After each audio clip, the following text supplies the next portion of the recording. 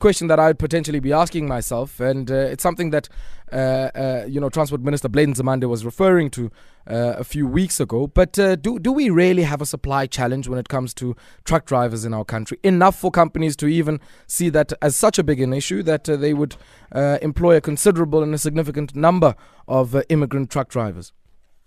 Well, it depends on what you mean by supply. For instance, if we are in an economy where we have most people are employed, and you have various skill sectors, and there's genuinely no shortage across various sectors, then the lower end of the economy, so where you have persons who might just be working in the manual side of our economy, if you find them in that side, and so that's one side. On the other hand, if you have an economy in which you have very low employment rates, very slow uptake in higher education, and very limited economic growth prospects, then you have a different type of supply challenge. So both sides of the coin talk about the same thing. The trucking industry is almost an essential industry, because if without freight movement, you don't have any movement at all.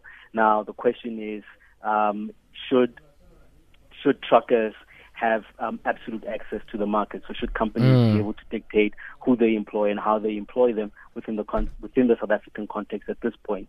Or should we become protectionistic in terms of the market access for the laborers who are coming into the freight transport industry? Now, the other thing, Ofentse, that certainly for me is of interest is that we do know there have been deliberations here between the truckers and the organizations who represent them and the Ministry of Transport with the Bladen Nzimande, and it was quite surprising that we would then hear earlier on today that they are considering and embarking on this kind of action, when it seems that there have been some forms of deliberation here and key recommendations that have been an outcome of those deliberations. Are they negotiating in bad faith? Well, it depends on what you want to see. For instance, from my observation, I'm realizing that the truck drivers know how essential their services are on one hand, and on the other hand, they believe, or they seem to believe, that the public sector is operating too slowly. You have to almost trust the voice on the ground, because the voices on the ground are the ones that give you an indication of the extent to which something is being implemented or not. But there's a natural impatience. So immediately when the labor market starts to respond in the way that it's responding right now, there is a longer-term shock that has been building up. So what we're experiencing at the moment is something that's probably been happening over the past 5 to 10 years, and has been left unregulated and unchecked. And that's actually the core issue here. We see it all over our country, and it's a genuine response to a failure in the labor market or in the labor economy in general. So if we think about the deregulation of road transport, where road transport was basically allowed to access the South African economy abundantly after 1977, this opened up a lot of opportunities to various trucking companies. Whereas before that, you had a regulated economy in which the rail sector was incentivized to operate efficiently and to take up much of the cargo. We've deregulated the road freight sector, or we inherited a deregulated road freight sector, but we still have not gotten around to actually coordinating, managing, and administrating it. The minibus taxi industry is regulated, for instance, in terms of market access. So your driver permit, then you have an operating license, and then you've got a route allocated to you. In this case, each driver owns their vehicle, but in the trucking sector's context, you have some truckers owning their vehicles and others who are basically asked, and basically they're matched with a truck and a trailer, and then they execute the service. And every company or any entity can make a decision. It's efficient for them because they're incentivized to minimize their costs and maximize their returns. And, that's a difficult case. I mean, let's just talk briefly here about the potential impact if indeed this action tomorrow has the kind of effect that the truckers and the organizations who represent them are envisaging here. Well, what potential impact would it have, not only just on Easter travelers, but even the economy? Because we do know much of the commodities and the products that we consume and interact with in our economy are transported through road freight. Absolutely. Thank you for excluding the Easter travel. Yeah, because I mean, it's not just only about that. I think there's also an economy that still needs to continue to function, and a big part of that is really trying to get goods to where they are needed using the road. Yes, I mean, 78% of our cargo, of our freight, is moving on road.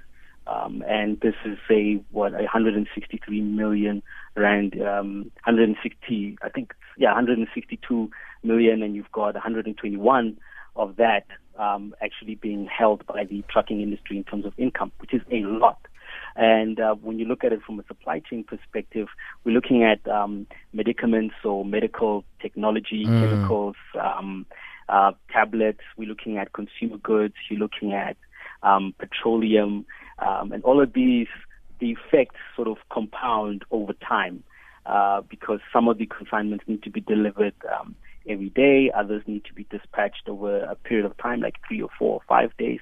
We've seen it in Brazil, where you've got a truck strike that went on for about 3 weeks. Literally, pulled back the economy. It happened to us in 2011, where our economy basically just slowed down on a fundamental level, mainly because the truck drivers were striking for wages. Now it's a different type of strike. It's a strike about market access. So we solved the wages problem. Now we're dealing with the market access problem from a labor perspective, which is a protectionistic problem. And that's going to affect much of the value chain that we have. I mean, it's going to be an industrial problem. It's going to be a consumer problem. The last thing that you want is to see consumers or households panicking at retail stores, stocking up on maize, which is supposed to be readily available on a day-to-day basis. So we are looking at something that could be much deeper. I remember that Dr. Nzimande argued that this could ripple out into other sectors of the economy, and this is a more political angle to the narrative, and it is a potential risk. We just haven't protected domestic labor, and that's one of the things that the truck drivers are noticing. Well, that's at least how I interpret the narrative. Okay. On the other hand, we are looking at a regional economy. So Southern Africa is becoming more integrated, and you do expect to have an influx or an exchange of drivers from all over our continent, commuting and transporting goods and services. So it's a pretty tight one.